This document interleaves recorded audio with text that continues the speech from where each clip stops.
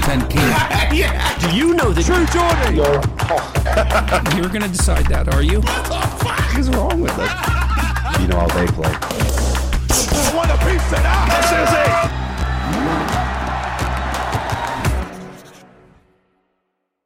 Welcome back to the True Geordie podcast. Today's guest is Mams Taylor, also known as the man behind Misfits. The man behind a lot of things, actually, when you start looking into it. When I started looking into the history of how you became Mr. Misfits, I'm going to call it. There's a lot that went into this journey for you. It's actually quite amazing. Like, the first thing that popped up, and I hope you don't mind me bringing this up, it was so ironic, and I'm sure you know where I'm going with it. Yeah. Was the fact that you dropped Jesse Metcalfe outside of a fucking LA nightclub, and I'm like, what did the gardener from Desperate Housewives ever do to you? But yeah, like, let's start with that, bro. Like, that was insane. That went viral. TMZ, the lot. Well, this is the thing, right? When you're in that moment and it's fight or flight, and you forget, you don't think, oh, look at all this paparazzi here. And back then, it was a new thing that everyone had camera phones and stuff like that. It was very new. So growing up in London, basically you settle your differences like men.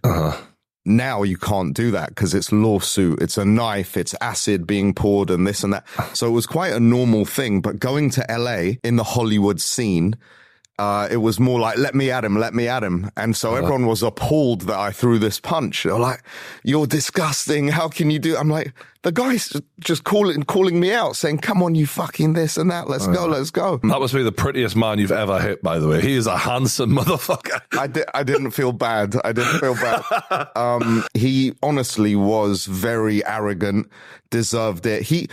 See, the TMZ thing, not because it was a malicious edit. You were one of the first memes, by the way. Like, yes. they literally were rolling this at every opportunity and any video that they put out. It was crazy because out of nowhere, TMZ's following me every day. Hey, Mams, do you want to fight Suge Knight? I'm like, what?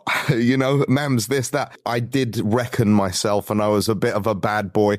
And I'm very lucky that I didn't come across as someone less pretty than Jesse Metcalfe in my journey. Yeah, Suge Knight might have been a second thought. And isn't it ironic? Like, you kind of have made a living, as well as a lot of things, off of celebrity fighting when you were one of the original celebrity fighters in that moment. We were talking about a celebrity boxing match. Everyone, TMZ was saying, let's run it, let's do it. Unreal. Yeah, so it is ironic. But to just put it out there also, he really did start it, and he was rude and this and that.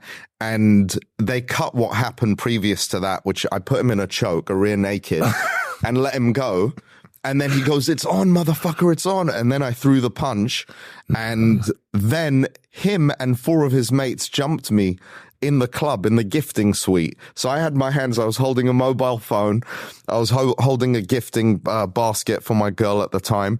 And then someone comes and chokes me. And then there's a massive guy and a really small guy. And I'm short. I'm 5'7". This guy was like half my height, and he was punching me in the balls. It was all so surreal. Fucking hell. Yeah. And this other big guy, they made out with my shoe. Nothing bad happened. And then Jesse and I made up over time, because you're going to run into each other over and over again. And I said, let's iron this out. And he goes, bro, no, you know, like, let's just call it quits. You fucked my career up. I'm like, I'm sorry, blah, blah, blah. It was just a Hollywood night that got captured on tape. And you were very much in the Hollywood scene. When I was looking at the names of people that you've been working with, there's like Good Charlotte, you did stuff with them.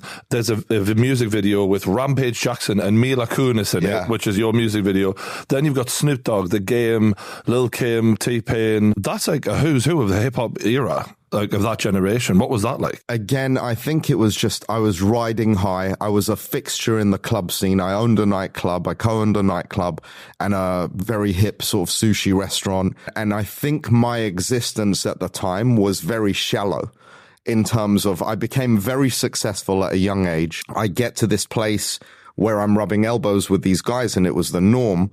But the reality of it was, I didn't really make solid friendships with any of them. Not to say they're all bad people. They're not. There's some good, some bad.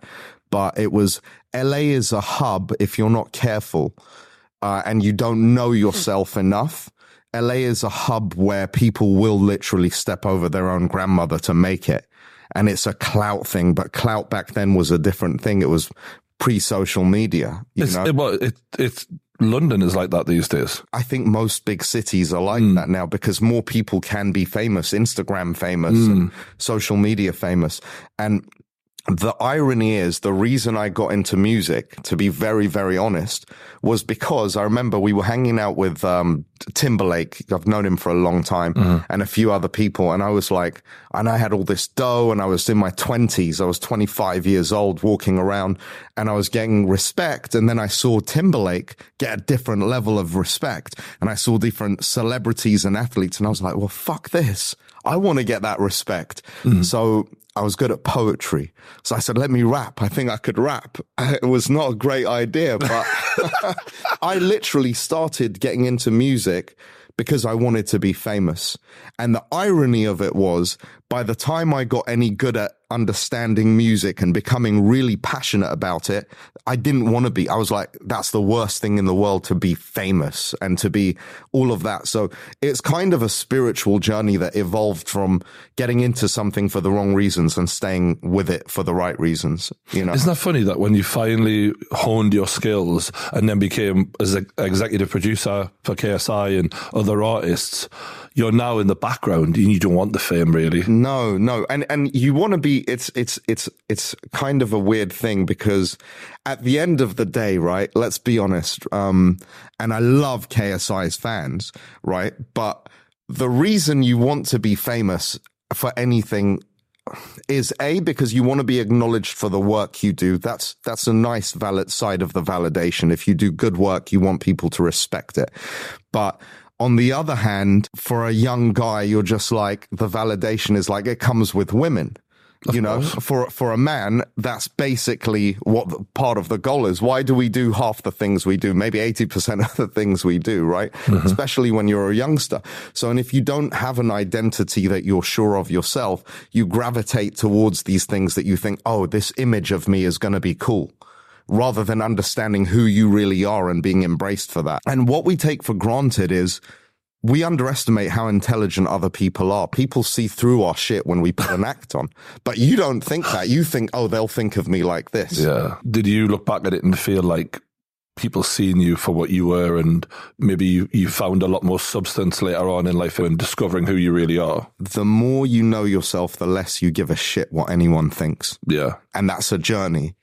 You know, I feel sorry for these kids on Insta. My daughter's 19 years old and I love her more than anything, but I always feel bad because she's a beautiful, super talented girl. But her, all of her friends, everyone, they're all constantly being force-fed all these images of these girls who are, showing themselves on Instagram to look a certain way. And I've been on dates with some of these girls. They don't look the same in real life, you know, but that pressure is always on and you're always comparing yourself to those people. So it's a really slippery slope. And I think, I think limiting the amount of time you spend on that is really, really important for a kid. We've got an unlimited access to be famous. Like everyone and anyone can be famous. And that's great because we're unearthing gems left, right and center, like KSI, for example, who maybe if it was still just limited to what the mainstream media would allow into the club, would not have made it. But kind of, it's opened the floodgates for a desperate chase for fame for people who are going to waste their lives trying to get famous. It's going to happen a lot of and you're going to see it more than anyone because you're essentially a kingmaker now in this space. You can go, I'm going to take you and I'm going to bring you onto the record label. I'm going to take you and I'm going to bring you onto Misfits. That comes with responsibility in itself because some people mentally aren't fit for that. A lot of people aren't. And I think that I'm not trying to be a preachy person, but I think having some spiritual grounding, and when I say spiritual, it can be in any form.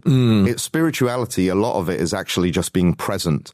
And if you're really present, you're capable of understanding and appreciating and walking with gratitude. Honestly, for me, it's very hard for me to ever be depressed, even when I've lost everything, even when I've gone through massive battles, because I've always remained grateful, optimistic, and disciplined. And when you have a routine and you're disciplined. I've had depression come to me at times, and or it comes from within, I guess, or experiences, traumas, all that. But for me, having a routine that I'm disciplined to carry out makes it very difficult to stay still. And I think when we're still, and not still in the positive way, but still in the way of we're giving ourselves so much time to be up here in our heads, then that becomes our enemy. What were those challenges? Like, was there one thing that stands out in your story pre this new version of you that's really coming into your own clearly, where you were like, God, that was a real point of who the fuck am I? I had tens and tens and tens of millions in the bank, liquid money, a massive mansion in Beverly Hills, 9 cars, Lambos, this, that, traveling on 180-foot yachts and private jets, rubbing elbows with everyone and having, dating like the hottest of the hottest in LA and flying around doing all this.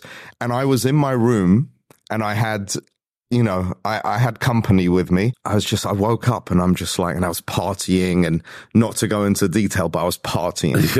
And I was just like, I've got everything. Why am I so fucking lonely? Why do I feel lonely? And I'm never alone. Mm-hmm. And that's why I felt lonely, because I was never alone and I was never comfortable with being alone. So at that point, I said this little affirmation or prayer. I said, God, please let me have happiness. What can I do to have happiness? Within 6 months, I lost close to $70 million. Every penny I had, gone. How did that happen? The market, bad investments, trading like I was gambling, like I knew what I was doing, and I didn't. I just had this arrogance because I was on an upswing and I had all this luck and all this other stuff kept happening. I was a good hustler, but I wasn't as knowledgeable as I thought I was at all. And yeah, I got stung, and it happened over a 6-month period very quickly, to the point where I had about just under $300 to my name. No watches left, no cars, no art, no house, nothing. And it was the most liberating, amazing feeling to have that, because I also lost all the friends, the fake friends. I only had a few good ones now. Your circle gets smaller when the shit hits the fan, bro. Massively. And there were a couple of good ones that stuck through it all, You know what? Sometimes it's the ones you don't expect as well. Totally. And the ones you truly believe are going to be there, they're the quickest out the fucking door. Listen, there's a guy, without mentioning names, there was a guy I flew out on a private jet, loved him. He was like, I thought he was a great mate of mine, would come hang out on the boat, and I'd pay everything, the bills, this, that, the other. Ended up screwing me hardcore. Another guy, I loaned him $500,000 just like it was nothing. He's like, hey, I can't pay my dad's, Black Amex bill. He's going to kill me. I'm 500 short. And that was part of the circle of people I was hanging out with. Those rich kids, celebs, athletes, this, that. So I was like, all right, no problem.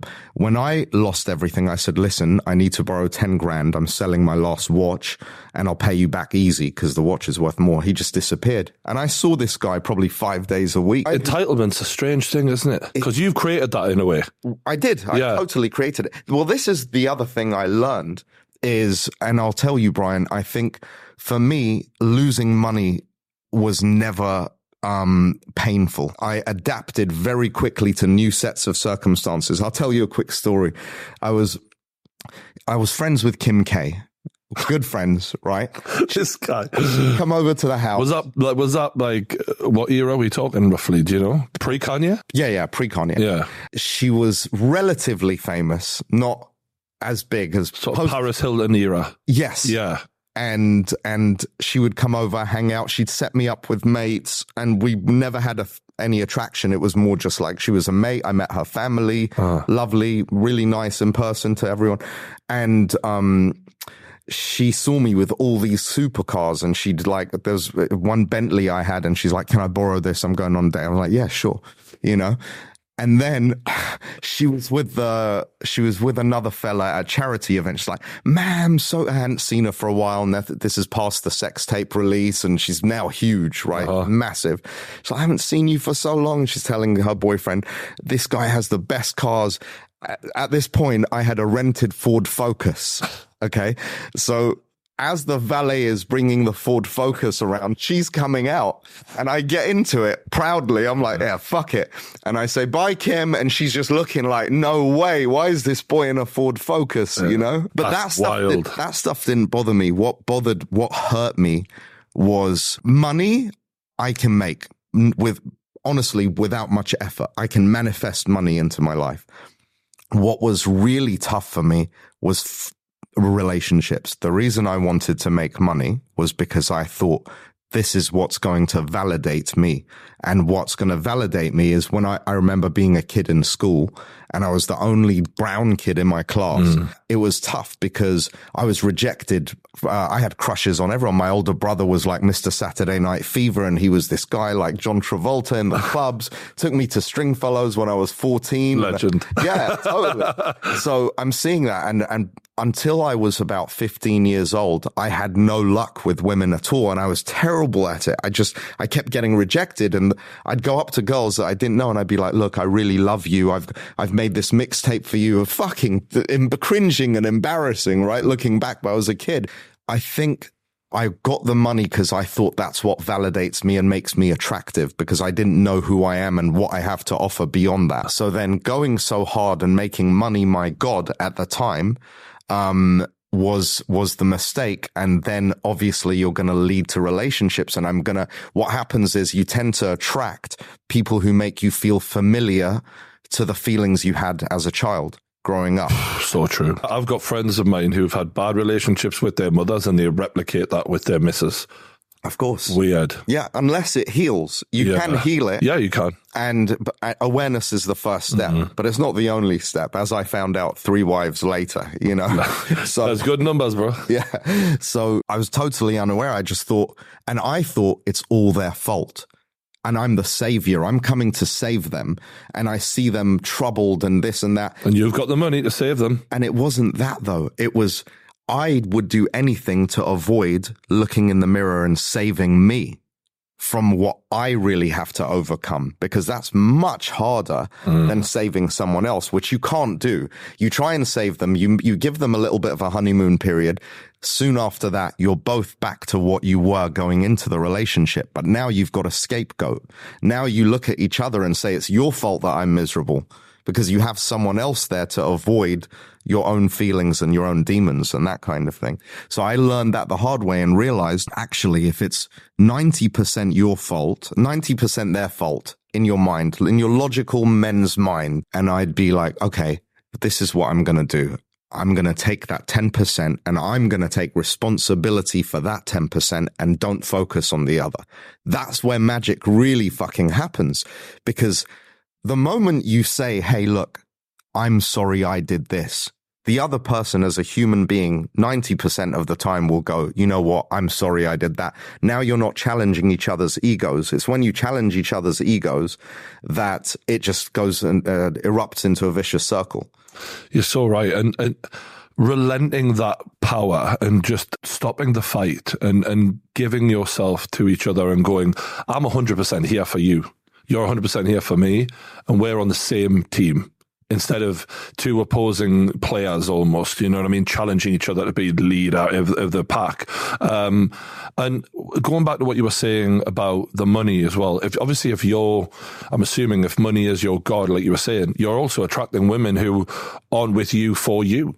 They don't know why they're there with you. They justify it to themselves that it's a good reason. People think, but at the same time, I'm attracting someone because I think that's a status symbol for me to be dating this celeb. So why is that any better than them dating me because of money? It's both a shallow premise to build on, to be honest with you. Yeah. You know, this relationship I'm in now, for example, it's built on proper friendship, respect. There's not one single fight. All we do is laugh, joke, and it's happened very organically. There's no agenda there. Other than, you have to grow up to get to that point, though, don't you? Fucking hell, do you? Yeah. And it's a lot of suffering to get there, I feel like I'm in the same place right now in my head, in my life. You have to grow to get to that point where you're like, okay, here's my self-worth, here's who I am, I know what I am, I know what I want, and I know what I'm looking for. And unfortunately, you do have to be humbled a lot to get to that point. And Yes. I think you looking at what you've been through, I've been through a similar thing where I've lost things. On the day you do it, it's hard. It is. But like you say, it is liberating because you do find out who the fuck is real and who isn't. And you do build a much better friendship group out of that, and you do realize who you really are, and that money isn't who you really are. No. It is just a thing that helps you live a certain way rather than being the goal. And yeah, what was Kim Kardashian like? By the way, just going back to it, like, was there other celebrities of that ilk that you were hanging around with? Like, what drop some names, come on. No, there were a lot. Yeah. We were all hanging out a lot at the time. A lot of the athletes, there was a club, Bri, called Teddy's, and it was run by this amazing woman called Amanda Demi. I remember pulling up. I was in a 3-piece pinstripe suit, Tony Montana style, Love it. my hero, right? So I pull up in a Carrera GT, like this. It's the first one out there. Was like, you know, and back then $500,000 for a car was a lot of money, you know. Yeah. My boy had an Enzo behind. We go in. She goes, "You're not coming into this club. You guys are cheesy as fuck. This isn't what I want." And I was like, "What do you mean?" And she goes, I said, "Well, get us 20 bottles of Chris. Let's go." And she goes, "No, that's not how it works here." It was the first place in LA that had ever been like that. She said, "But I like your energy. I can tell you're a nice guy. You're a bit lost, but just come back tomorrow and we'll have a chat." Came back. She bought me 5 beers and she said, "Sit down. I'm buying the rounds of beers for you guys, this, that." That club, pre-TMZ, pre-camera phones, and you had Jack Nicholson doing his thing on the table. You had, what's the girl's name? Jessica Simpson to, I don't know, Jessica Alba. You had A-listers all over the shop and no one was worried, and they were all doing what they're doing and not worried about it, you know? And it was We like all know Studio... Jack's legendary reputation. Yeah. Yeah. It was like Studio 54 of the modern era, and it only lasted for about 9 months before the camera phones and the TMZ stuff. You invested into Lady Gaga's career. Before anyone knew who before she was even Lady Gaga. Yeah. Because I remember seeing her on MTV shows, like, you know, there's clips of her before she became famous where she was like doing her thing. So did you spot her talent before it all took off? No.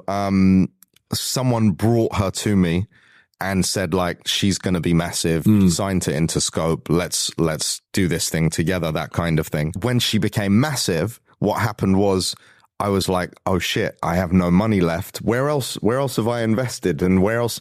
Oh yeah, well, Lady Gaga's obviously, and it's not like I just left it for years. I had a relationship. Did you start working with her in the studio? Yes. So I was in studios with all these guys, some, you know, from T-Pain, Snoop to, Robbie, all these guys just sitting there, but I had no clue what I was doing. So I wasn't getting credit for anything that I was doing. I wasn't registering my publishing.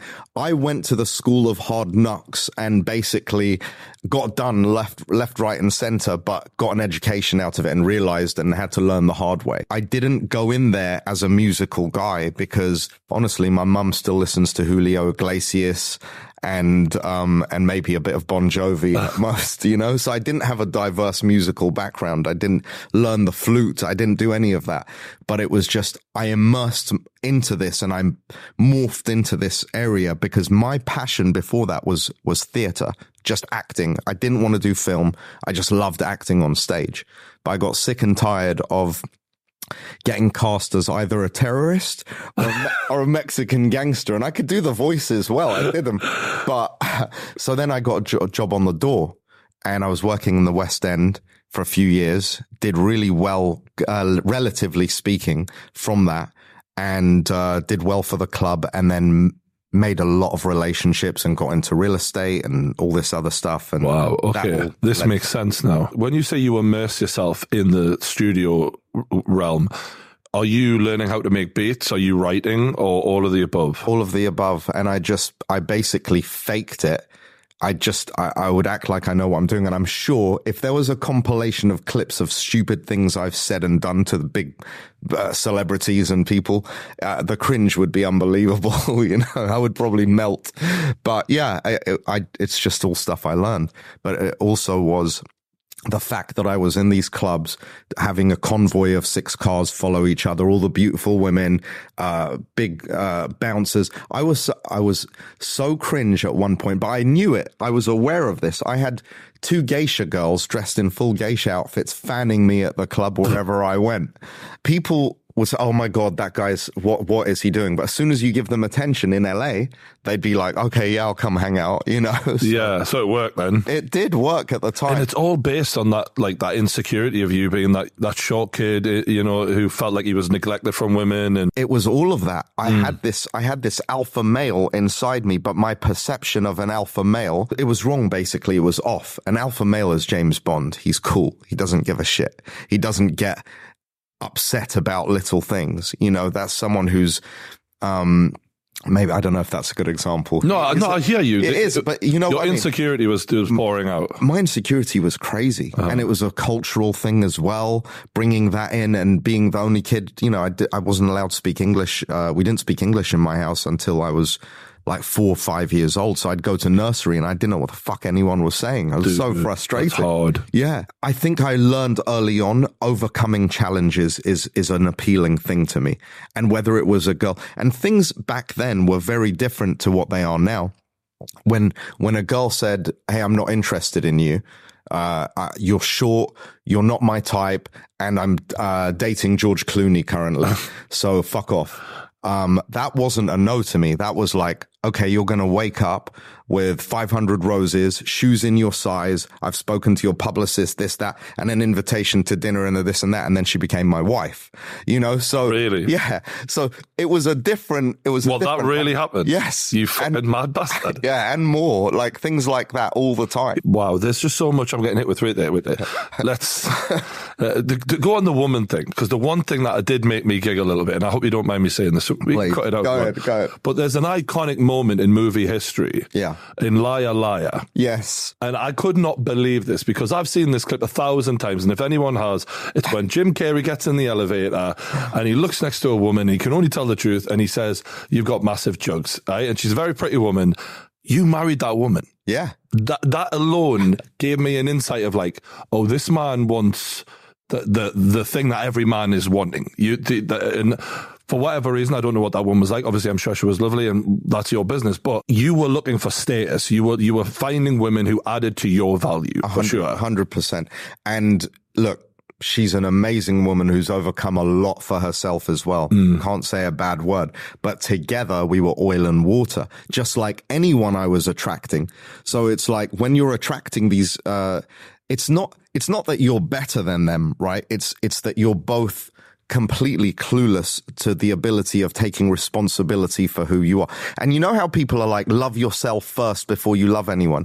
If you wholly loved yourself, then you wouldn't have any time to love anyone because it's a fucking work in progress journey that lasts 150, 200 years. Oh, yeah. Beyond our lifetimes. But if you're able to be self-aware enough to acknowledge the baggage you come with and don't ask the other person to hold that baggage, there's some things that inevitably you're going to take on together if you fall in love and everything else. But, of course. But being conscious of not making the other person responsible for your happiness, it's such a big, big thing. You know, because the truth is only you can make yourself happy. Only you can. And perspective has a lot to do with that. And we get comfortable in these situations, where we rely on other things. We rely on money and cars and things. That stuff doesn't make you happy. I say that from experience, having been broke, having been wealthy and having made it back again. And from a very different standpoint. I'm not at the club anymore. Going back into this Lady Gaga situation, you're in this lawsuit. So you invested money into her and you didn't have anything to show for the situation that you'd helped build, I guess. Yeah. And we settled after a few years of basically me, living paycheck to paycheck and everything else. And that helped me get back on my feet. Did that create a rift in terms of emotionally between you and her and maybe other artists that you've worked with before when that's gone sour? No. I mean, I was never super close with her or anything like that. You know, I met her, first time I met her, she came to my house in a tracksuit and hair in a bun. And I was just like, wow, she's really talented and she's very confident and different.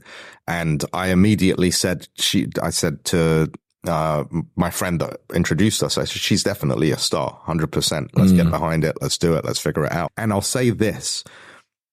I think that me losing all of that money and then getting a settlement, I got what I deserved in terms of, I think on the come up, I wasn't the person I am now. I didn't have the same set of principles. I would be like, I justify taking more money. I was a bit of a scumbag with that because I didn't have the moral compass. And I said, oh, well, I did way more work than this guy. Even though we said, let's go 50-50, I'm going to take 900 and you get 100 grand. And I paid for it and it all got taken from me, basically. That's my philosophy of it. I think it's almost a self-imposed, karmic sort of retribution. And this makes a lot of sense because, look, obviously we're kind of work together a little bit behind the scenes on Misfits, and I see how you treat the fighters very fairly.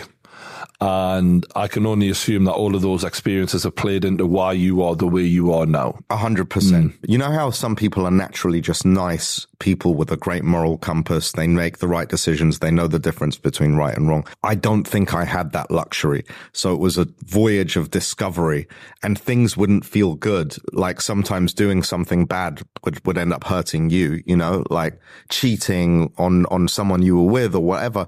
That kind of stuff ended up hurting me. And I thought, oh, I'm Jack the Lad. It's okay to have a wife that you love as long as you treat her well. And you, as a man, you should be able to do whatever you want. But she hasn't consented to that. Yeah. We haven't had that arrangement. There's no honesty. And I'll tell you what, putting my phone out and not taking it to the shower with me feels really good, man.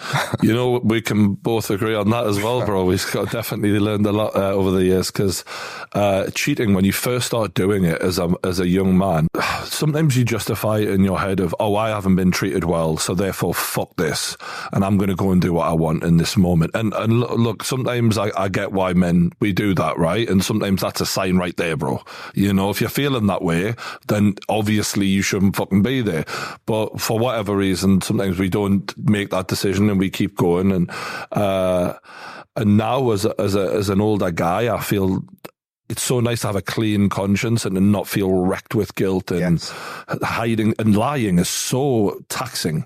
Lying is so much energy. Like the best life you can live is one without lying, for sure. It's so much more clean. It feels like eating clean. Yeah. It honestly feels the same. Yeah. When you put your head on your pillow and you know you've done your best, you know, to be a good person and to try to live by a certain code. And I think that weight that you carry of that guilt, some people are really good at it and they don't feel the guilt as much, I guess. I mean, they're basically psychopaths in my opinion. Yeah, but I agree. Like, to be able to do shit like that is a skill in itself and not a good one. And going back to the KSI thing, so you've obviously, you've left the Lady Gaga situation, you've set up your own management company and you're introduced to JJ. What were you making of him at that point? And how long ago was this roughly? 2018. Right. So he'd been dabbling in music a bit, but obviously nothing had quite taken off anywhere near the level of what it did once you got involved. And when were you like, yeah, I can make this happen for you? SX called me. He's like, hey, I'm doing some work with KSI. And I was like, oh, that's the guy who did the boxing match. I think he'd done Logan. Yeah, that would have been Logan. Yeah. And Joe Weller. So I said, okay, yeah, my daughter showed me that match and this and that. I was like, cool. And he goes, bro, he's really, really a good guy. He's a great guy. And I think we could, you know, help him out with music. And he doesn't really have a manager who's helping him with music that understands music. I said, okay, let's set up a call. I think it was the next day or whatever. I did my research on him, listened to his songs.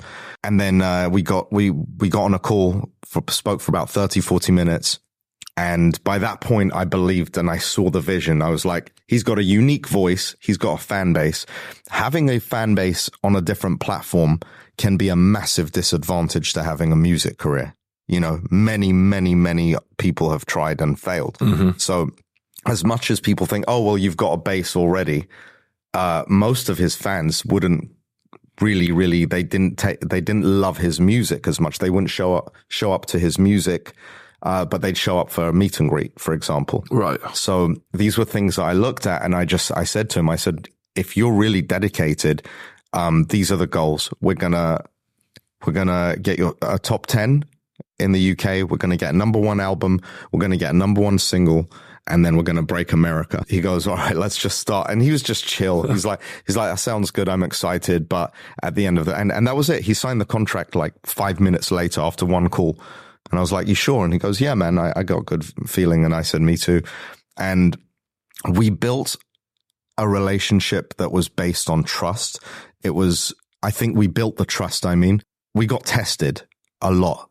And I think the loyalty was a big thing. How do we get tested? A lot of people saw me rush in and they saw me as an outsider, and some still do. The thing with me is that I have been, with all of my clients, we have even the kids that work for me, Jake, Abs, these guys who run UK and US and all that for the music side of things. We have a moral code, and we have a sort of moniker where we say, the mental and physical health of our client comes before everything, before every check, before anything. That's number one. Number two is their brand long term and their connection with their fans, not doing something that's going to alienate your fan base and this and that. Of course, you can't control their every move, but strategically as a manager and as a management company, you want to be aligned with that. And third comes the money. And JJ and I have rejected maybe $300+ million since we've started working together, just from all these things that didn't align with making him happy, the exertion of energy to put into this shoot and that. You know how it is, Brian. Mm-hmm. People think, oh, he's just doing an ad or a music video or this and that. That takes a lot mentally and physically. I'm not saying feel sorry for anyone, but it does take energy to do that. There's only so many hours in the day, and people forget that. Yeah. And you get dragged in a million different directions. So it is important to have someone looking out for a mega star like him. Yes. Sure. That's genuinely, when you see what a nice guy he is, you know him. Of course. Away from the KSI image and everything else, the humility, that he's a humble guy. He's very helpful to so many people very quietly. Some, are in the public eye, but some very quietly. I've seen things that he's done. And the first time was when we had an intern on the music video to the Trippie Redd KSI song, Wake Up Call. And this intern comes and KSI's like, hey man, I have no Wi-Fi. And I said, to the intern, I was like rushing around. I was like, hey man, give me your phone. I need to use it for JJ to be on your hotspot. And you just got to keep your phone here. JJ was like, no, hold on. What's your name, bro? Are you sure it's okay that I use your phone? Is it okay with you? Like, I know, everyone's glued to their phone, so I don't want to. Yeah. And he's very polite for sure. He'll make sure he knows everybody's name. He's the first person there to show up and he's the last to leave. Mm-hmm. He's got the work ethic. And I see what frustrates me, and everyone wants the same results that he gets without putting in the work. Mm-hmm, mm-hmm. And let's go back to the outsider. Yes. Right? Because if there's one thing that everyone who's close to JJ understands is like a lot of people depend on him, and when you become the money bag, everyone is your friend and everyone wants a piece of you. So you're coming in with a legitimate set of skills that can potentially elevate him to another level. But other people don't know that, and it's not necessarily even that they're trying to keep him for themselves, but you are an outsider at that point. So what kind of difficulties did you come up against? People who shall remain nameless, I'm not trying to start beefs and things, but people tried to cockblock a lot of deals. People tried to cockblock things. What kind of deals would you... Like the first music deal we did, Was that with Sony? Yeah? No, it was with BMG. Okay. After they weren't part of Sony at that point. Got him a mega deal as an independent artist, stays independent, owns his own masters, big check, freedom to basically do what we want creatively. Why did they try to cockblock that, do you think? It's not always malicious. Sometimes it might be, but I think that most people's perspectives on their opinions and advice is sprinkled with their own objectives as well. Of course. You can't blame people for that. And, but at the same time, it's very hard to give a selfless, very objective opinion when you're in the mix in some capacity. Mm-hmm. When you're getting a cut of the deal, or maybe not getting a cut of this deal, but would have gotten a cut of a different deal. But the problem was the different deals were a lot smaller and a lot less valuable and a lot less cool and a lot less, you know, so nothing compared to it. Like take Prime, for example. But look, I was doing well before I met JJ. At that point, I was already back on my feet, doing pretty well. And then JJ comes along, and as much as I helped facilitate a lot of things for him, he was the perfect partner to do that with, because his work ethic, his principles, and I literally have said no to working with, again, names I won't mention because they're pricks. And I don't want my energy to be expended on people who are going to give me a hard time for nothing, you know, and be prima donnas and this and that. That guy isn't. It's funny. It kind of reminds me of the story of Dr. Dre when he hit a bit of a lull when Death Row had finished, and he was, people were looking at him like, you know, you're done.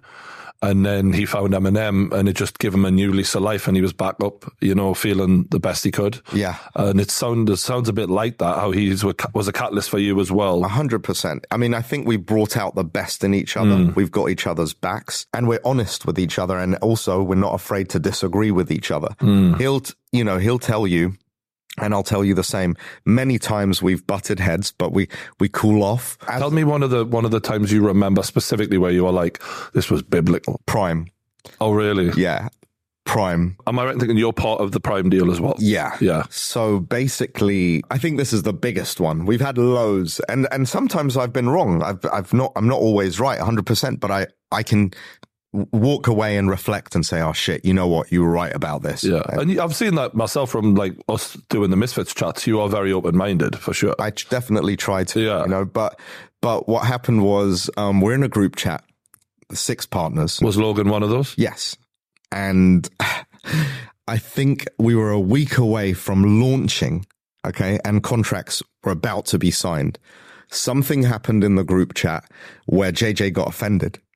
Okay. And it wasn't because he was wrong to be offended, and it wasn't because the intention was to offend him at the same time. It was a total mismatch, miscommunication, American and English sense of humor. Not was that Logan or no? Let me not say more than that. Okay. It actually wasn't, but okay. But it was a misunderstanding.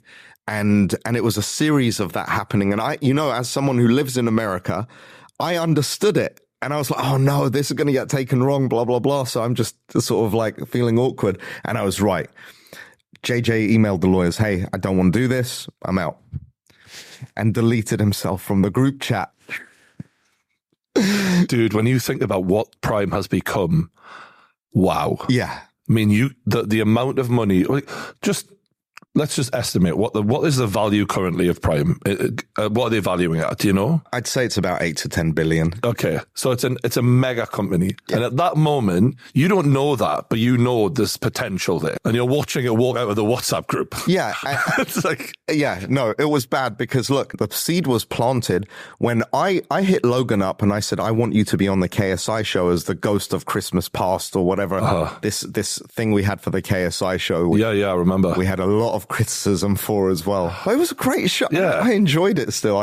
Anyway, Logan was really cool. And I'd been saying to JJ post their second fight, I'm like, it's difficult to not like this guy. On Impulsive, I'd been watching him. Bro, I've been there. When I met Logan the first time, and I was like, you know, UK guy, Team KSI and all of that, and I disliked Logan's actions previous to that. But when you meet him, people don't understand. He's a nice guy. And, you know. What won me over, going back to the incident, is when I called Logan and I said, hey, I need to talk to you. I'm not giving up, but right now as it stands, this is what's going on. And the Prime thing, Logan was a fucking superstar about it. He was self-reflective, very calm, very understanding. And also he was like, look, it's fucked because we've all done so much work for this. You know, I mean, especially Logan, JJ, and you know, the other guys behind it who are geniuses. They put a lot of time, effort, energy into this. So the way he reacted and the way the other guys reacted was so cool that I then went back to JJ and I said, listen, you can't just say, no, I'm not doing this. As a man, this isn't something that is right.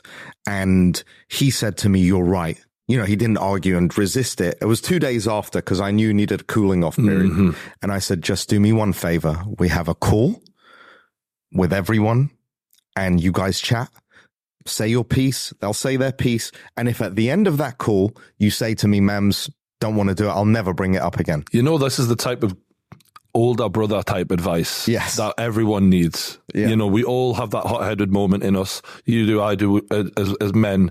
But to just have someone to go, just fucking... And that's why I try not to make decisions in the heat of the moment. If something's happening, I give it a couple of days and then I think about it, you know? And I think that's such good advice. It's the best. Mate, that might have saved this man billions.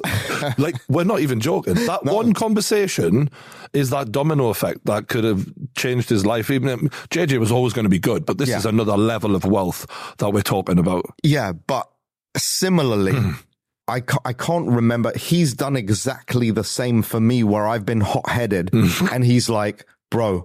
And I remember Misfits, remember when Jake went in on us about Wasabi being replaced, Swarms in his pajamas. Yeah. That wasn't a nice day for me, man. And I went out and did a video and I'd had a fucking edible. Okay. And I just said, fuck this. And I started doing the squirrel impression. Oh, shit. And then I was like, I wasn't used to this. I realized that. This was a baptism of fire for you, actually. Yeah, it was. Yeah. And I wasn't used to any of this. Yeah. And it was like, fire this guy, this and that. People also don't know behind the scenes what goes on and everything else. So everyone's like, fire him. Well, who is this guy? Why is he giving these guys to JJ? And it was a plethora of different circumstances that came together that forced certain events to happen. And I take responsibility for my parts in that. But JJ called me. And he just goes, hey, bro, I know you and I know you're going through it and I know you're very strong. But I know what it's like. It's getting to you right now, isn't it? Because I can feel it. And I'm like, bro, it is kind of fucking getting to me, man. This sucks. Like, I'm not used to Welcome to the internet. Everyone calling me a 60-year-old man and fucking, you're this, you're that. And you know what, mate? When you're thrown in at the deep end like you are, like, you didn't get the training school that a lot of people get. Like, a lot of people will grow. They'll have an interaction with KSI. That'll help them build. And they'll go through a few things. You literally are like, boom, you're the guy. Welcome to Misfits. But I also, this is the crazy thing. I wish there was a way, and don't get me wrong, I've never met as much hate as I get on Twitter for certain things or whatever from Jake Paulers or whatever. And it's nothing compared to JJ. In my world of never being used to any negativity, maybe once in a while when it was on World Star and I was wearing makeup on the Snoop song, you know, I got some comments here and there, but I had to find that funny anyway. Yeah. But this was just a barrage of nonstop. I don't remember who said this to me, but someone said, if they don't know you personally, don't take it personally. Whoever said that is a genius. It's really true. It's facts, mate. And you know, in that moment, like my first impression of you wasn't great either because I'm like, who's this guy starting on Joe Weller? This is mental. But the more we've gotten to know you on and off camera, I think, yes, you're human and yes, you've made mistakes. But like, we're looking at this Misfits Prime card now as almost like your graduation as a fight promoter. Like, you've had your topsy-turvy, and even, mate, Eddie Hearn is still having these moments till this day, and he's been doing this for years. Yeah. He still has moments where you think, and he's immaculate, he's fantastic, he's one of the best promoters of all time, but even times I look at him and I go, fuck me, why did you say that, mate? So it is going to happen. Well, like, all fight promoters are going to do it. The more you're on camera, the more you're on a microphone, the more you're susceptible to saying something stupid at some point. Well, yeah, you're talking to the expert. Yeah, and it happens, right? Yeah. And it doesn't, I think to ourselves, we've got to make sure we know that it doesn't define who we are to ourselves, even though from outsiders looking in, that's how they're going to see it. That's the guy who did this. That's the guy who did that. That's the way they look at you. Yeah. But you know, my donkeys don't view me like that. Just to be clear, he owns a farm. Yeah. That's not a nickname for anyone. No. Yeah. My horses don't think of me as the guy who did a squirrel face and fucking hit Jesse Metcalf. They don't give a shit about that. But the irony of it is, again, I have a personality. I can't help that I have that. I'm a passionate person. The irony of it is I'm not out here looking for followers and clout and this and that. I could give a shit. At this point in my life, definitely not. It's not a thing. But yeah, when I wanted to be famous, it was the most evasive thing in the world. And I'm not saying I am now, but if I wanted to. Ironically, you're not bothered about it. It's right there. If I wanted to do like, let me do a YouTube channel and do this and do that. I only want to do things that are fun and I'm passionate about. And even those things come with mental challenges nonstop. Why do you think KSI chose you to run Misfits? I think from his first fight with Logan, from his second fight with Logan, I was involved in the music. So I got Rick Ross and SX. That was the first song I did with KSI. Both. Yeah, both. Got to give it up to the big man. And the ring entrance and all of that. It was sick, Yeah, what a night. But I remember I wasn't that close to him. I'd met him twice, 3 times. We'd spoken on the phone a bunch of times. And after he won, I went into the locker room. Talk about being an outsider. Yeah, I went into the locker room. I was like, yes, JJ. I gave him a big hug. And he was like, a bit like, all right, calm down. And everyone was looking at me like, who's this guy? You know? And I was like, oh shit. I was like, I'm really excited you won, you know? But he wasn't trying to be, I think it took time for JJ to see that I'm genuine with him and my intentions are aligned with him. I mean, and you know, the saddest thing, I've thought about this before, and I don't mean this as a knock on JJ at all. It's just like, in his shoes, I can only assume you will almost never know who your true friends are, because you'll never see them tested to the fullest extent. Like, only when you have that moment that you had and that I've had, where you have zero in the bank account and where the people who you've had built around you for the money, you know, have a reason to either stay or go, then you'll find out. But he'll never have zero. He'll never. And as much as he can get a good idea and he'll think, you know as well as I do, until those motherfuckers are tested, you'd be shocked at how many people will walk away from you in that scenario. There's been small and medium tests here and there, you know, and I think he's become more astute and more aware of that energy now. And that's because he's done a lot of work on himself. So the more you do on yourself, the more you're aware of other people, because they're a reflection of either who you are or how you've been. You know? You said he did therapy, and I can only assume you think you've seen the results of that. Amazing. Yeah. Amazing, because I remember, and again, JJ is such a people pleaser in some ways. You know, not all the time, but he has that quality where we were going really hard on the music. It was crazy scheduling and this and that. And I would check in on him. I'm like, are you okay? How are you feeling? And he wouldn't open up and say, bro, this is too much. Then suddenly he would blow up and he'd be like, I can't do this, you know? And I was like, all right, we need to reset. Take a break. Let's figure out what we need to do. What do you want? You know, like, we'd have a lot of these conversations. It's both ways, because even when I'd learn from him, as much as I was a big brother, I'd learn from him, from observing how he treats people and how he is with people. I was like, wow, this guy is so spiritually grounded without ever doing spiritual work outside of therapy and stuff. But I've been to freaking 10-day silence vipassanas and ayahuascas and meditation of 12 hours a day retreats and all this bullshit, because I needed to find that. He naturally has equanimity to some degree, to a very large degree. When something really crazy bad happens, he stays centered. When something really crazy good happens, yeah, he has a little celebration, but he doesn't get moved. It's like a little Buddha. And that's a skill we work hard to acquire. He can take things and say, I have acceptance of this reality, a lot faster than most others. And I think that's a big skill. There's something that is very spiritual, and not being defined by your wins and letting them get carried away, but also not letting your losses drown you too much either. Yeah. It's so hard to do, though, to emotionally regulate yourself like that. Oh, very hard. And to be honest with yourself, and you think you're honest with yourself, but there's another layer of ego slipping in, and it's a never ending story. But he's very good at that. And I think, don't get me wrong, when he beats Tommy Fury, he's gonna be on the walls, isn't he? He's gonna be on the ceiling. Yeah. Going back to the music side of things, I remember JJ's music, Lamborghini, the classics, which I still have a place in my heart for, because it's Absolutely. like, it is really a part of his growth in YouTube history, and seeing him go from that, but then to see him go from those kind of tracks to Holiday, which was on every fucking radio station. Were you in the studio when these were being made? And was there a moment where you were like, oh, we got something here? Like, what? Can you take me back to those times where you realized, okay, we're actually going beyond the YouTube audience with this? Yes. I mean, look, I think, again, not to take, and I want to be careful because I'm not trying to sit here and say I'm taking credit for everything and I've done all these amazing things. I couldn't have done any of these amazing things without an amazing team and without an amazing version of JJ, which he gave himself, which he gave us every day, But it's funny you bring Holiday up. The label, we sent the song, it was with Jake Gosling and Digital Farm Animals, and we sat there and they sent me the song. I was in LA at the time.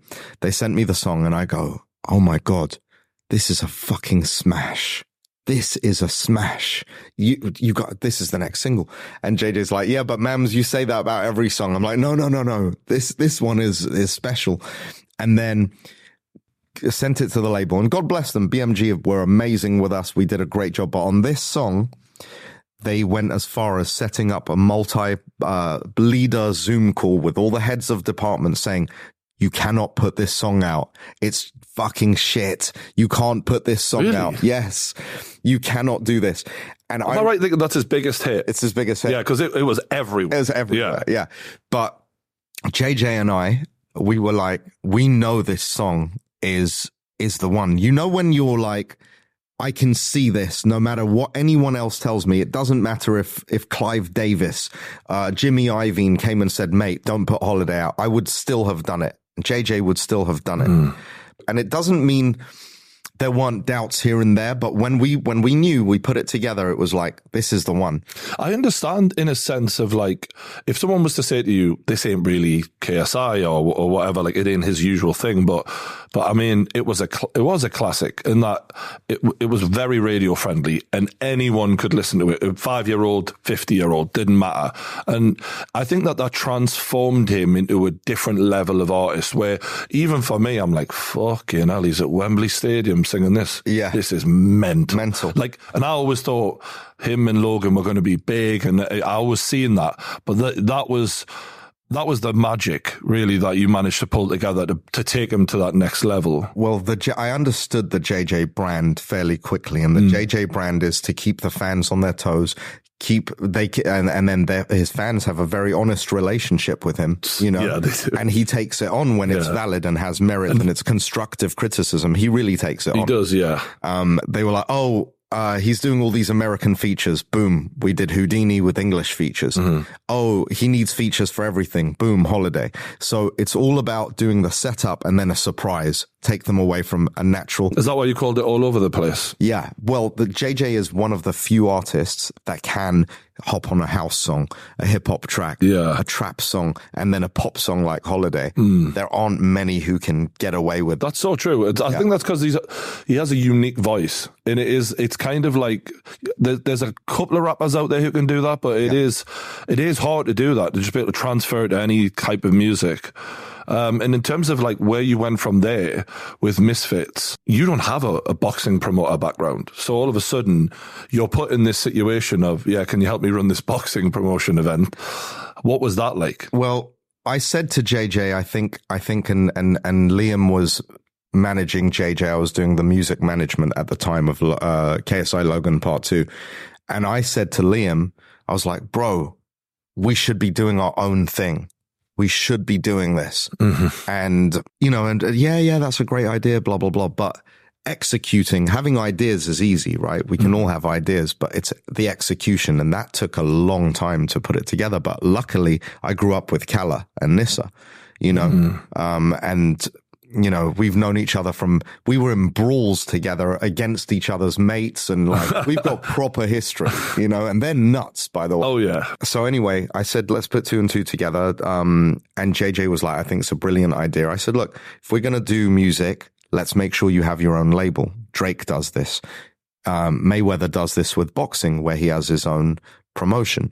De La Hoya, the guys who are the wealthiest, most successful, let's learn from them. Did a broadcast deal with DAZN for 5 years. It didn't start as a 5-year deal. I think after Misfits, after X Series 003, or 002, they just said, no, we need to lock this up and do a 5-year deal. I'm not surprised. Yeah. When you look at the other fighters and how volatile the space is, having something that's consistent is a rarity, and you guys are consistent. Well, that's where they went wrong the first time, is there was this massive buzz, KSI Logan 2, and then it took too much time to follow up with one other card that had influencers. I think they had Gibb and Jake Paul after that, but that was ages. And that was it. And that was it. Nothing else. So they knew, and I said this going into the meeting, I'm like, but I didn't expect that we're going to do 10, 12 shows a year. I thought it's going to be like 6 a year. And it's just evolved, you know, and it's super fun. It's super exciting, but it definitely takes up a lot of time and energy. You've got to love it. Brian, I used to have WWE action figures I used to play with when I was a kid, and I'd do commentary and I'd create my own WWE world. Yeah. And I was so UFC, when that happened, I was like glued to every, you know, before weight classes were a thing in the UFC, you know. All of this is an amazing kind of dream that's been manifested and aligned with KSI. Like, what are the chances that we love music and we love combat sports, or boxing anyway. But then seeing things like the opportunities it creates for others, other YouTubers, other people on the platform, and more importantly than that, the amount of emails and texts and DMs from mums and dads and kids saying, I was obese, I was depressed, my son, you've saved his life, things like this. That's like, whoa, maybe we're doing something really good here. You know, maybe it's actually, and I've had gym owners tell me that they've had way more memberships from youngsters between 12 and 21 years old since Misfits inception. 1,000,000%. Yeah. Maybe since Mike Tyson, there isn't a single movement in boxing that has got as many young people interested in boxing as this has. Not even close. Yeah, I agree. Yeah. Anthony Joshua, a lot of them are great people, but this is a different level of impact that we're seeing right now. In terms of the thing I love about Misfits is the name Misfits really sums up what you've managed to make is unlikely heroes, right? And like people like Salt Pappy, we just looked at him today, his transformation from this chubby kid who started off, he looks like a different human. Like, it is insane. What do you make of his transformation? I think it's just the beginning as well. Like, this is the first time he's tried to really cut weight, you know, and make an effort. And now he's got, you can see his abs through his shirt. Jobs, isn't it? I bet he didn't think that would happen a year ago. It's genuinely inspirational. Like, it's making me go, bloody hell, I need to get my arse in gear. And seeing some of the experiences that we've had on those shows, like Deji's first win, or even Fuzi coming out and having this moment where you see him shredded up and the self-improvement that it's encouraged these guys to have. My favorite actual post-fight interview was Fuzi, and the way he talked about, you know, people feeling so low that they want to die, but that's not really how you feel. It's this version of you. And he's currently going through some stuff. And I just wondered, like, from someone who's worked with Fuzi before, what is he like? And what do you make of what we're seeing now on the internet with all of this attention on him and what it's sort of caused in his mental health? You know, honestly speaking, I think we all have a version of depression and you know, all these buzzwords, which trauma, and it, again, we've got to be very careful because you never want to minimize anyone else's experience. Something to me that caused depression to me, to another person would be like, why would that depress you that much? You know, you've got a great life, or this and that. And then to my kid, for example, if she says, I'm depressed, but I don't know why. And that's a tough one, you know, but that's very common for a lot of people as well. So everyone has a different version of it. I know Fusi to be a very pleasant, fun, good, loving guy. He's very intelligent, but he's also his own worst enemy. Yeah, that does feel like what makes everyone want to watch him is also the thing that kind of is destroying him. It's that catastrophic car crash TV that he puts on his live shows. But that's the thing. You start to become that character that you're playing You know, if you play that character long enough. Listen, speaking of Hollywood, one of the girls I dated, she was a phenomenal actress, like fucking hell, amazing. But she would go and play these roles that were really demanding, really challenging. She was a method actor, which meant she really, really immersed himself in that. Like Al Pacino would wear a blindfold before Scent of a Woman and got into the blind man's character and all that. She became that person. And she would become evil. This sweet, amazing, lovely girl would just become absolutely pure evil during the relationship. You couldn't separate it. I think if you get good at whatever you practice. If you practice complaining a lot and being a victim, which again, it happens, we can all fall into that. If you practice that, you become a really good victim.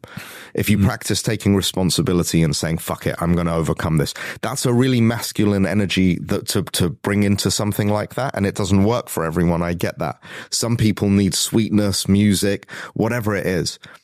But you got to find something that's going to help you overcome it, not make you go deeper into it. And I think the problem with that Kick deal and everything else, and Kick are amazing, but I'm saying, see, I've got to be a politician. No, but when the money comes in, it can be a lot, right? Yeah, it can be a lot because a lot of celebrities that we've seen, from Lindsay to Britney to old school celebrities, you know, during my generation, they weren't ready for that level of attention and fame. Britney Spears is still struggling with it now. Gosh, yeah, but what chance does she have? If you don't, and look, I've experienced that on a much smaller scale, but my circle as a wealthy 20-something-year-old kid with all these cars and all this cool stuff, my circle would just tell me, hey, you're amazing.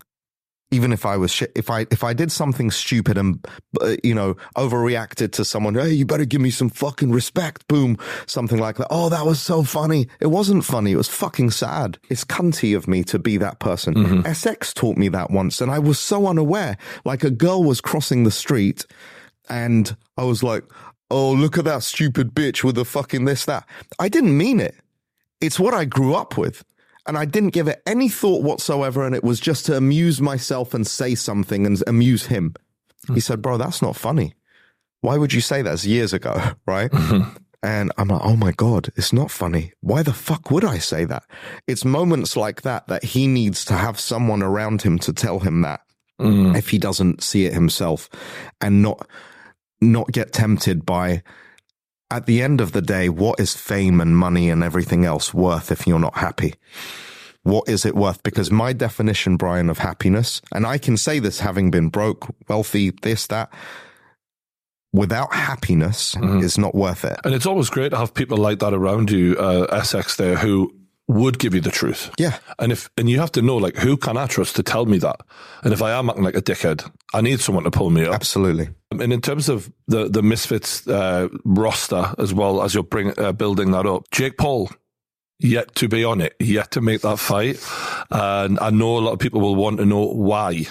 And I know you kind of had to explain this a little bit, but like, there's been a lot of back and forth, and we're in danger of this becoming it's oversaturated, the talk about it. Yeah, the cliche sort of Pacquiao Mayweather thing where when you finally get it, you're like, yeah. Hey, Pacquiao Mayweather still did the most pay-per-views in history. You're right.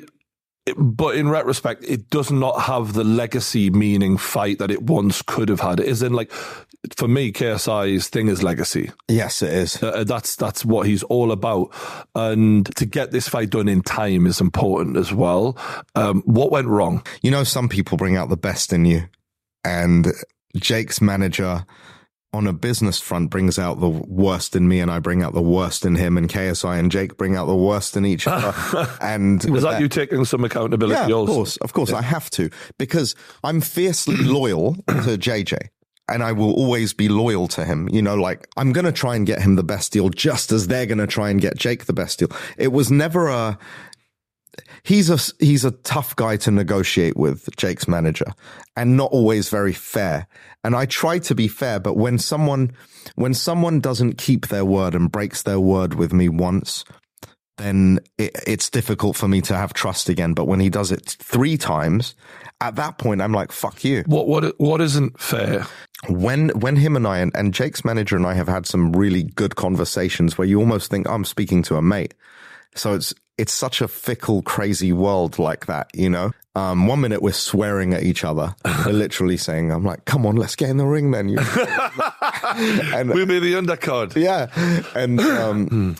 And he's saying, you fucking clown, you want clout on Twitter. I'm like, me, blah, blah. And we're going at it. And 5 minutes later, we're like, all right, so let's talk business. You know what? Let's have a kebab because we're both Iranian. Like, let's have a kebab at some point and we'll be okay. We'll get over it. It's so funny that Jake and JJ both went for Iranian managers. I don't know what that is. Yeah. Watch out with Iranian managers. Yeah, well, there's a few exceptions. The confusion for the fans is, and this goes for the big fights in influencer boxing and real boxing. You're like, if you're two big, massive names, you carve it down the middle. So that the question is, how can that not be done? We did. Eventually, we got there to a point where we're like, all right, look, let's stop comparing dick sizes here. Let's just do 50-50. You're in agreement that we're going to do way bigger numbers if it's in a stadium in the UK? Yes, I am. All right, me too. Great. So that's decided. Then what? So we actually booked Cardiff. What is it? Them 90,000. Fucking massive. Massive. Yeah. Okay. We booked Cardiff for December 3rd, I think it was. And then we discussed bringing it forward and he rejected both dates, after agreeing. We agreed on everything. The only 2 points that we didn't agree on, we agreed on weight. We agreed on, the weight was what? Sorry? The weight was 180 with a 10-pound rehydration. Okay. Okay. Mm-hmm. JJ is a lot smaller. Honestly, we should have had that with Tommy. Oh, definitely. Yeah. But you know what? The person who put his foot down and said, I don't give a fuck, make this fight happen, JJ. Okay. He said, I don't care. I want this fight. And I said, it's not going to happen. The Fury said no, to have him fight someone lighter than Tommy's too big, blah, blah, blah. And we were stuck. And I was like, shit. Okay, wait there. We'll get to Tommy in a minute. Okay, yeah. Right. So 180, rehydration clause, £10. Yeah. That was what was agreed? Yes. I said, look, Nikisa, we either do 177.5 with no rehydration, 177.5, or you do 180 with the 10-pound rehydration. That's our compromise because I can say we want 175. JJ easily he could get to 170 easily. Yes. Jake can say 185. We're just never going to make it happen. So what's a fair compromise for us? And we agreed on that after a lot of back and forth. We agreed on the venue. We agreed on the date.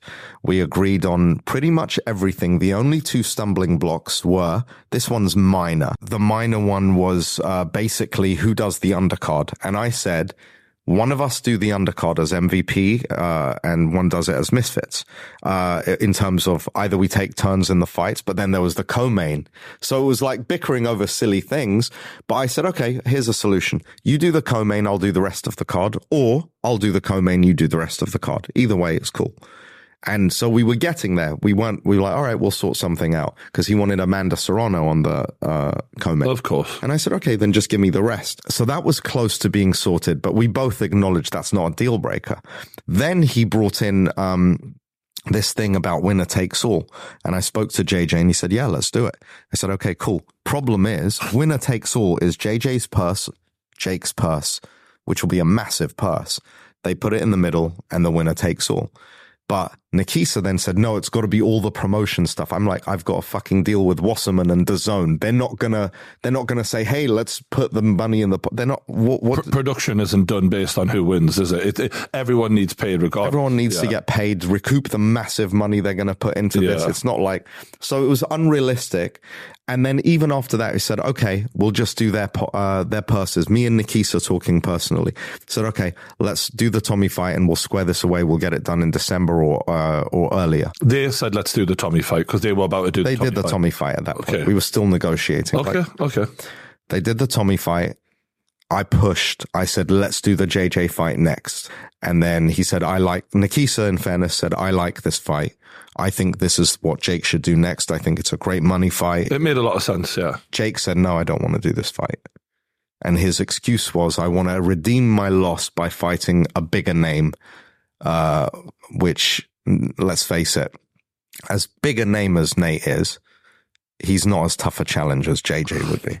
That fight, the event wasn't what I think they hoped it would have become. And I think part of that's down to Nate just didn't really put his foot down and really give it 100%. He was there to cash the check. Yeah. And I suppose that's, better the devil, they should have done it with JJ, I think, in that regard. Do you think that this can still happen? And do you think after the Tommy fight, we will see it regardless of the Tommy result? Or do you think it's still going to be problematic? I hope that it does happen. I think fans deserve it. I would love to make it happen. I would love the negotiation to be live streamed. I would love it to be live streamed. Everyone out in the open, say what you want, anything hidden, any bullshit, and not go in there with, oh, let me have these points so I can make you look bad and you can make me look bad. That's why it won't happen if we do that. But if we go in sincerely with an intention of making this fight happen, then I think it should. I think, I said they bring the worst out in each other. I think they also bring the best out in each other. Oh, yeah. Imagine if Jake bought Kingpin and he was like, this is my company now. It'll be amazing for Misfits Boxing too. That's what you need. You need competition to drive you even further, to push you to your limit. Kingpin seems to have been run in a crazy way. What was it like for you as a not as a competitor, but as someone in the space watching that all unfold the way it did? Because you must have had an idea. Because even I had an idea. I was watching the production that they were putting on, and I know how much production costs. Yeah. And how they're paying a lot of money for fighters like Gibb, for example, who I was so happy for Gibb. But you do wonder, what's the pay-per-view buy rate going to be to justify all of this? It's a tough space with the pirating. Very tough. And even without the pirating, when you're overpaying to that degree, I think they learn from their mistakes. They're really nice guys from my experience and my dealings with them. And they ran into some unfortunate problems. So look, you've got to study. Do you remember Affliction had an organizer? I remember when they had Fedor. They were buying paying everybody lots. History repeats itself. So for me, it's like I said to King Kenny, to Jay Swingler, to Zanetti, to all these guys, to L, I said, you guys, I even said it to Slim at the time and Salt Pappy as well. I said, you guys, I can't compete with this fee because it's not worth it. You're getting overpaid. So go and get overpaid. Go and do it. God bless you. I don't want to hold you back and be, be some controlling guy when you've got an opportunity to make double what I can offer you or, even more so in some cases. Go make your money and come back. Ironically, they went and they didn't make that money because half of them didn't seem to even get paid. And the saddest bit from what I've been told is they didn't even get replied to. They just got blanked as if they didn't even exist.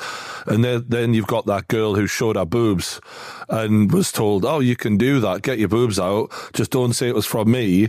And then he sacks her after everyone's in uproar about it. So the reputational damage that's been done by Kingpin is horrendous. I'll say this without saying too much. It's really not all their fault. I don't want to just be flapping my mouth about. It's not all their fault. There's circumstances and things that happened that were very, very tough on them as well. And I'm sure, look, they've made their mistakes. Everyone made mistakes.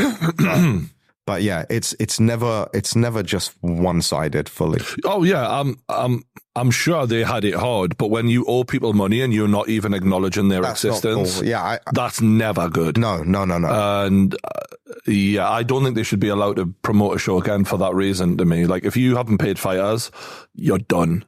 In my opinion. Yeah. No, I can't argue with that. I mean, that's the one thing I think that no one can, even haters of Misfits Boxing can say is everyone gets paid. And if there's a delay on payment, it's usually because they send the wrong bank account, So moving on to the Prime card. This is, to me, the graduation of what you've been building. You've been learning a lot. You've had so many crazy moments from that Nazi guy and what was that like, by the way? That was what I was saying. Those 2-3 days for me were fucking hell. For those who don't know, by the way, KSI had opponent pull out. You try to put someone in with him. Turned out he's a fucking lunatic who looked like he'd escaped from prison or whatever. And yeah, we found out he was a bloody Nazi or something. But yeah, now here's the interesting thing. My main surprise when we were talking in the WhatsApp group when we were trying to fill the card and say who should fight who. Dylan Dennis. You were unanimously outvoted that we shouldn't, we were saying we don't believe he's going to show up, so don't give him the chance. But you spoke to him and you said, look, I've talked to him and I believe he's going to show up. What is it about Dylan that convinced you? I think he has a hunger inside him and he's got to overcome these demons as well. And I think that's where he's going to do it in the ring. I mean, can I ask you what the hunger is for? Do you remember I was telling you I got in the music business because I wanted to be famous? I agree. And it's not who I am today in any way, shape or form. But at the same time, maybe he finds himself through this journey. I don't know what his journey is, but at the end of the day, it's been a tough ride. Logan said, I've had a beef with this guy. Let me fight him. I want to fight him as well. So ultimately it was up to Logan who he decided to fight. But I will give Logan a lot of credit that when we put the options before him about a replacement opponent, he went straight for Mike Perry, who is a bare knuckle legend at this point. He's a tough guy. Yeah, it ain't an easy fight, that. No. Because we were like, you sure? Like our response in the group chat was like that. And Logan seemed very confident against him as well, right? Oh, yeah. Incredibly. Like, there's no doubt. He's like, you don't know. You don't know. I'm like, bro, you sure that's a tough guy? So you make the Dylan Dennis fight, despite him pulling out last time, which must have been a nightmare. It was a nightmare. Yeah. And with 10 days to spare, and after everyone told you he was probably going to pull out, is there not severe worries this time? Or what level of contract are we talking about where you're saying you're going to fine him $100,000 to make sure that happens? Well, here's the thing. I think he's got way more to lose if he does it twice in a row. I don't think anyone will work with him. I don't think any promoter worth a damn will ever work with him if he pulled out. And as the fight is nearing, I really have more confidence than ever before that he's going to fight. I mean, he's built this now. He's the anti-hero guy. He's built this image. He's got this popularity. He's where he wanted to be. And he's loved for it. Yeah. You know? Yeah, he definitely is. You can't deny that. So if he doesn't show up, he undoes all of that work and is left with a lawsuit and nothing to show for it. And minus $100,000 potentially. Yes. Yeah.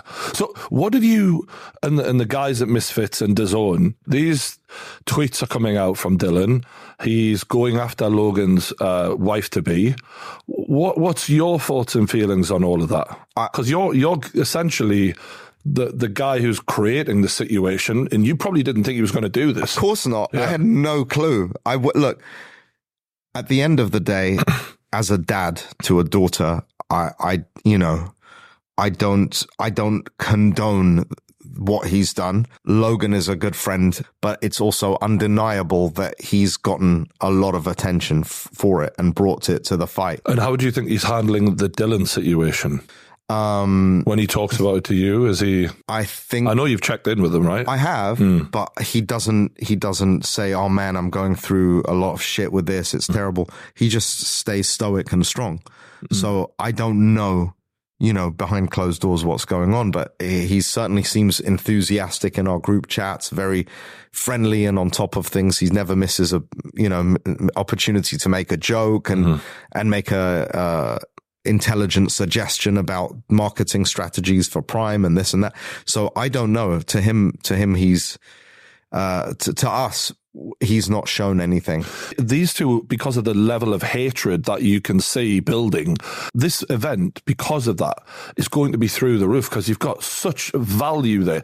Eddie Hearn must be so jealous of you right now because this is going to be one of the biggest events in UK sport history. I think so. We got these Brazilians, we got the Furies bringing in traditional boxing enthusiasts, we got MMA community, and I even saw Cedric Gervais and Tiesto commenting on Dylan. Oh, I'm definitely watching this. I don't think they've seen one. Yeah, and because Dylan is a villain in the MMA space, like the MMA guys, a lot of them have disliked him. They want to see him get beat. Yeah, so there's a whole group of people who want to see Logan get beat, whole group of people who want to see Dylan get beat, people want to see KSI get get beat, people will say Tommy get beat. It's the perfect storm. For that reason, I wanted to showcase the best of what we have.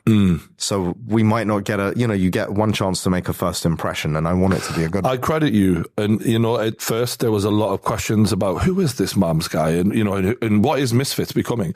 But this is a real moment of like UFC 100 or WrestleMania. I suppose you want to do one of these a year, right? So it's going to be an epic moment that you can build around. And look, the main event, Tommy Fury, KSI, talk to me about the negotiations for that. You'd have thought Tommy, being the fighting man, would have been easy to negotiate with, was he? I'll tell you what, it wasn't easy, but it was easy in comparison to negotiations with Jake, for example. Wow, okay. Really, really was, because... Who were you negotiating with? Was it Big John? Actually, no. Yes, Calla was negotiating with Big John. And everything went through Big John. Nothing. Love that. Big John, at least, it wasn't such a back and forth. And it wasn't, they said at one point, they're like, look, this is it. Either you take it or leave it. Tommy's not. And they were serious. Like, Tommy's not going below. Because Jake was waiting in the wings for his rematch, I guess. Jake didn't want his rematch right away, and that's what we thought he was going to go for, but he didn't want his rematch, which then we said, okay, then you've got to fight KSI. Who else is there? No one. And then, exactly. Yeah, that's the narrative of the ducking and the this. Look, and I'll go back to Tommy and the Prime card in a sec, but I think that Jake, where does he go after he loses to KSI? Let's say hypothetically, for people who think Jake will 100% win, I think KSI is going to 100% win. But let's just imagine Jake loses to KSI. What happens? Because that's all he's got. Unless it's a massively close fight that demands a rematch, right? Where does he go from a loss to KSI? This guy who wants to fight Canelo and become the world champion of the WBC and WBO one day. He lost to KSI. And he lost to Tommy Fury, then what? So it's a risky move for him. That's truly what I think has made it sour. But listen, I'm going to be biased. I'm going to be on KSI's side. Maybe there's something I'm missing. But from my perspective, assessing this, I'm like, I get why Jake was hesitant, because I thought he would have jumped at it. He was jumping at it when Wasabi backed out. He said, all right, let's do it. He was riding a wave then. And I don't know if the losses made him think twice or... I don't know. And JJ also, look, as much as JJ was like, bro, let's do this. I said, no. His trainer said, no, not yet. Yeah. It's not 2 weeks notice. We've been training for Wasabi. We haven't been training for Jake Paul. It was a lot riskier for JJ to fight Jake then. He had a much higher chance of losing at that point. And now, yeah, JJ was so green. He's had a lot more fights since then. He's had a lot more training. Sparred. My worry for the Tommy Fury fight is the incremental jumps have been reasonable, but the jump between Joe Fournier and Tommy Fury is, for me, a massive jump. Whereas if you look at Jake Paul's jump from Anderson Silva to Tommy Fury and Tyron Woodley, it doesn't feel to me as big of a jump.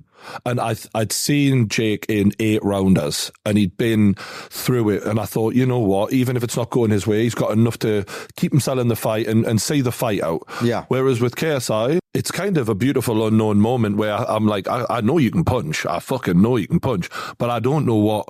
Other than that, because he's been knocking people out so quickly. We haven't seen him in the trenches, and we haven't seen him against like a big guy like Anderson Silva, where you're having to tuck in and make sure you see the round out. So, are you a little bit worried that maybe this has come a little too quick, or no worries? Because we were unable to execute the trajectory of opponents in the way that we initially wanted to. I think for that reason, he's almost under a lot of pressure or I think that the decision was partly because he had to. There's a couple of things. He wanted Jake. He really wanted to fight Jake. When Jake's not available, what's the best option? Actually, even a better option than fighting Jake is to fight the guy who beat Jake. Mm-hmm. That's how you make a statement with that. And I think because he didn't fight UFC legends or anything like that. I think it's necessary for him to have to make this jump to prove his point, because he always says, I'm better than Jake. I'll beat the shit out of Jake. I believe it. His team believes it. So why not go for it? And it's unfortunate the build couldn't have been a little bit more strategically kind of, I guess, appropriate for, you know, or more sensical in terms of the build. You know, going from this guy who's this level, this guy, and it is what it is. But he really wanted this fight after Jake said no. And I think I believe JJ wins this, I really do. And I believed it with Logan. And I'll tell you, the level of confidence was he was shooting a music video with Rick Ross and Little Baby and SX the day after the fight with Logan. And BMG were like, but what if he loses? What do we do? We've spent all this money on the set. We've got all these guys' flights and their entourages, and everyone's in LA to do this video. What if he loses? And I just said, he's not losing. Don't worry. He'll be there. You know, because I believe in him, because he believes in himself. Yeah. If JJ had a doubt, I'd shit myself. You know? But he doesn't. And I see him and I'm like, if JJ was to beat Tommy Fury, and I think he beats him 8 out of 10 times, but if he was to beat him 1 out of 10 times, that one time will be October 14th. It's so funny because I did my face-off reaction a couple of days ago and I said, the one thing I'm 100% sure of is whatever the best version of JJ is, he will be there on that day because he is the man in the arena. Like, he's so good at being calm and present in a moment where everyone else is feeling the fucking nerves. He shows up. Yeah, and he is a big game player, and and that's why he beat Logan, in my opinion, because he had more of that than Logan did at that moment. And as much as I think Tommy is a better boxer than KSI is in terms of technique, Tommy, like, for all he was, like Big John was saying, if we don't finish Jake Paul, that's a loss for us. Well, you didn't. You didn't even come close to it because the nerves, man, people don't understand. He went from the curtain jerker at Wembley for his big brother, where no one even gave a fuck, to being in the main event in Saudi Arabia. That atmosphere ain't going to compare to Manchester. And you really have to have your balls together in that moment, I guess, when you're walking out. You're right. And I hope that is the case on that night where that plays a big part. But at the end of the day, he has experienced it on a big stage once before. Second time, will it be the same? Will it be easier? He might be better for it. Yeah. JJ can't rely on any of those factors. We can hope for them. But what JJ's preparing for is plan A, plan B, plan C, plan D. Have you seen him sparring? Yes. And how are you feeling compared to previous versions of JJ? What are you feeling like? If obviously you honor the code of not revealing who he sparred and how things happen, so I won't go there, but he's put down some boys that he shouldn't be putting down, that are tougher than Tommy as boxers. And if he shows up as that guy that I've seen sparring, which he's better on fight night than he is. There's a lot of gym fighters who are amazing at sparring and shit when it comes to under the lights, and vice versa. It's funny because Tommy said that. He went, if it was all about sparring, I'd be a world champion. Yeah, well, then true. Maybe you're better in the gym, bro. Maybe he is. Yeah. But yeah, listen, at the end of the day, I think for us, prime card, it can't get bigger than this. The stakes are so high. He is massively the underdog. Yeah, really, really the underdog. That's the story of the prime card. The other story of the prime card is there's been an absolute hatred built up between Logan Paul and Dylan Dennis. Logan wants to wring his neck. Do you think there'll be any handshake afterwards? I can't see it. I can't either. And you know what? Logan is that guy normally. Like, he does. Do you remember with JJ? He told me before the fight, even if I win, like, I'm going to shake his hand and it'll be all good. Like, I'm ready to let this go now. Do you know what I mean? And but I don't see that happening. If anything, I think this is going to be, I don't even think this is over after the fight, you know. I think it might even just have begun. Like, we might, because the lawsuit and shit. The MMA fight, if they have one. Yeah, if they won. Yeah. And what about, would KSI and Jake shake each other's hand after their fight? I think they might. Do you think so? Yeah, because there's respect there. Why would you care about beating this guy so badly if you didn't respect them? It wouldn't mean anything. Yeah. They clearly respect each other. It gives them both a purpose. I think JJ admitted that for a long time. He got to a point where he gave up on it, you know, and he said, okay, let me do the next best thing for me. You know, you mentioned what should Jake do? And I've been thinking about this because genuinely, like after that Nate Diaz fight, I just felt a little bit like this ain't going in the direction that you're talking about right now. You know, you're going the distance with Nate Diaz. Well done. Good result. Who would have thought you'd have beat Nate Diaz years ago? Not many. No one. Credit to you. But equally, you're not looking like a world champion boxer. And I know that that's going to take time if you want to do that. But personally, if I was Jake, I'd be thinking about MMA. You've shown you can put MMA guys down, learn the rest of it. And, you know, MMA is different. You can make your way up the ranks differently than a boxing. It's a lot more down to your skill set and just, you know, there's so many different dimensions in MMA. If you're great at one thing and you fill in the gaps in the rest, you can do stuff. Totally. Yeah. And I think Logan would be great at MMA as well. Yes. He's a great wrestler. He's got the base. His strength is, you know. You could argue Logan might be better at MMA than any of these guys, just in terms of the athlete he is. It's a joke. Yeah, WWE, who does that in such a short time? I'll never forget this dude fucking the viral moment where he's like doing that on the turnbuckle and then before you know KSI's on the thing getting... Oh, man. I was so shitting it that day. I'm like there in the front. Is he okay? Had they rehearsed that much or was that the first time they did it? Or am I allowed to say? I don't know. I assume that you can say it. Well, didn't want to do it too much because, you know, it's a bloody risky thing and it hurts. But he was okay and we made sure he was okay, thank God. And then he was fighting Fournier a couple of weeks after. I'll never forget that moment where KSI peels the mask off and his eyes are there and it's like the funniest shit I've ever seen. Classic. One of the biggest moments this year has got to have been Conor McGregor calling out KSI. Your eyes must have been ching, ching, ching, ching, ching. You must have been thinking the money's coming in here. Like, what do you make of that whole situation? You know, honestly, again, I swear I'm not... It's not the money. It's more like Conor McGregor, the legacy of Conor McGregor, KSI, and, you know, the potential of that happening. Obviously, Prime, UFC, all of that, the relationships. I mean, you guys are sponsoring the UFC, so... I think it's all doable, and I think... The fight is doable. Yeah, and I think it's something that would make a lot of sense in terms of legacy. I mean... KSI versus Conor McGregor, massive Just fight. even saying that sentence, you're like, dude, I mean, so many of my videos have been about both of these guys. And I've, you know, thanks to the both of them, I owe them a fair bit of money, 20%. But even if Conor hates us, I respect that. But that fight would just be the ultimate in terms of clicks, wouldn't it? It would be insane. I think we'll see a lot more of Conor around Misfits and, you know, with Uncle Dana's blessing, hopefully everything, you know, we could hopefully see that in the future.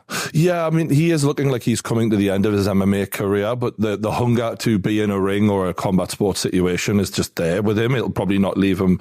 And if he can, with his leg not being 100%, it probably never will be after that.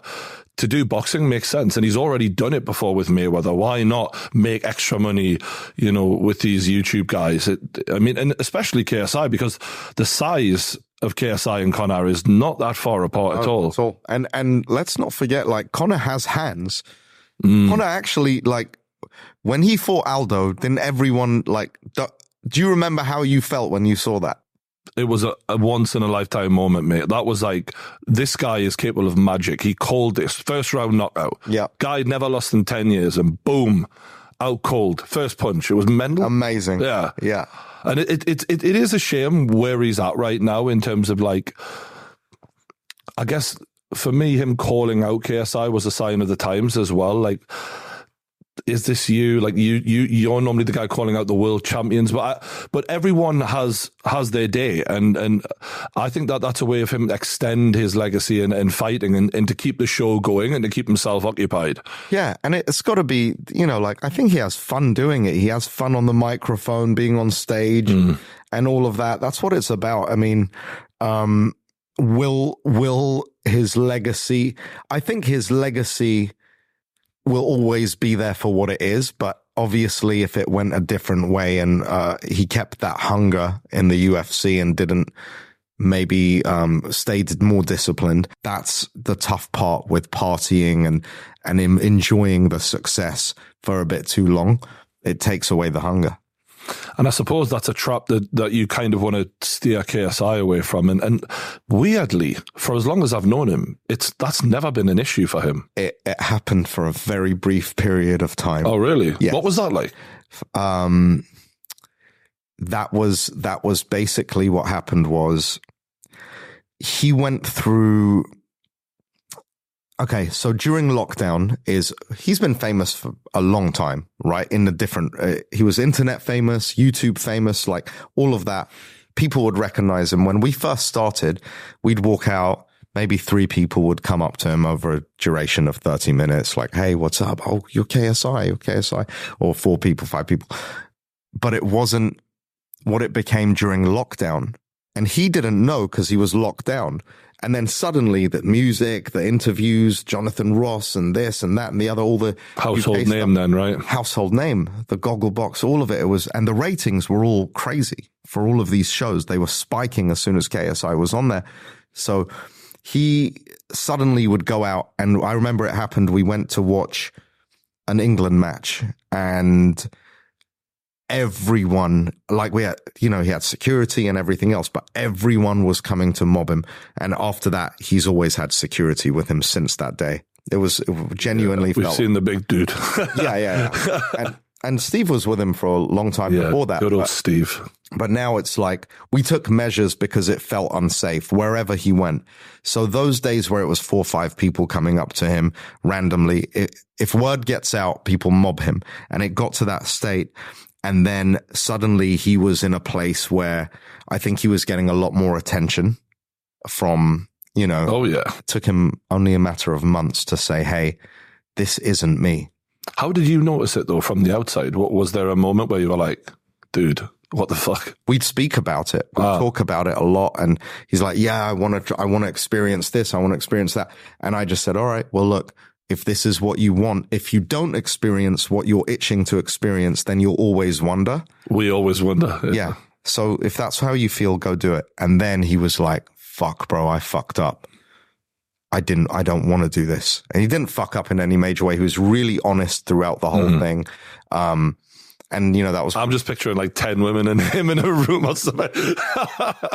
Listen, you picture it. But at the end of the day, I was so impressed with that, because if that was me, I'd be rock starring it for Absolutely. 5, 10 years, 15 years. I might not come back. Now I would. Now I'm grounded. But at that age, with the circumstances being what they were, I was like, fucking hell, that's a strong guy to be able to see that and say, hey, this doesn't make me happy. This is an illusion. This is what makes me happy. And now I know that. Isn't it funny, right? How we see the ego version of him when he's on camera and he's like, Tommy Fury! And it's fucking hilarious, right? Love it. But people will react to that on Twitter and be like, this guy, you know what I mean? And the real truth of the matter is like, if every one of those people out there were given all of the things that he has been given in life, would you be able to keep yourself as grounded off camera as what he does? It's challenging, like 100%. He's done a better job of it than I would have done, for real. Like, seriously. I think I'd be dead. Yeah. but he, if you're in a room with him at some elegant party or something like that, an awards ceremony, that guy is an introvert. 100%. He's an introverted guy. It's not easy, unless you know him, to make conversation with him in those circumstances, because he's not that comfortable going out and being around loads of people. He likes to be around his familiar circumstances. There's a switch that he flicks, I feel like, where he becomes KSI. Yeah. And there's like JJ, who's the low, like more low-key chill, like really chill guy. Super chill. Yeah, complete opposite version of that. That brings us to the final question, I guess, is how would you like to be remembered? I used to really think that was important. I used to think it was so important, but I don't think it's important as long as my daughter thinks of me as someone who was very present and influential and did everything could to love her. to a small circle of people, I'll be remembered in fleeting moments. Oh yeah, he's a nice guy. Oh yeah, do you remember when he did this? What a wanker. But guess what? I won't be around to see it or hear it or read the tweets. So, and I really appreciate the chat, mate. This has been fantastic. We've definitely got some gold out of you today. So thanks very much. Thanks for having me. I really appreciate it. Nice one. Don't forget, you can check out the Prime card on DAZN, which will be coming up in October. What's the date again? October 14th. There we go. Prime card, baby. Yeah, we'll be checking that out. Big love to Mams and everyone at Misfits, and peace.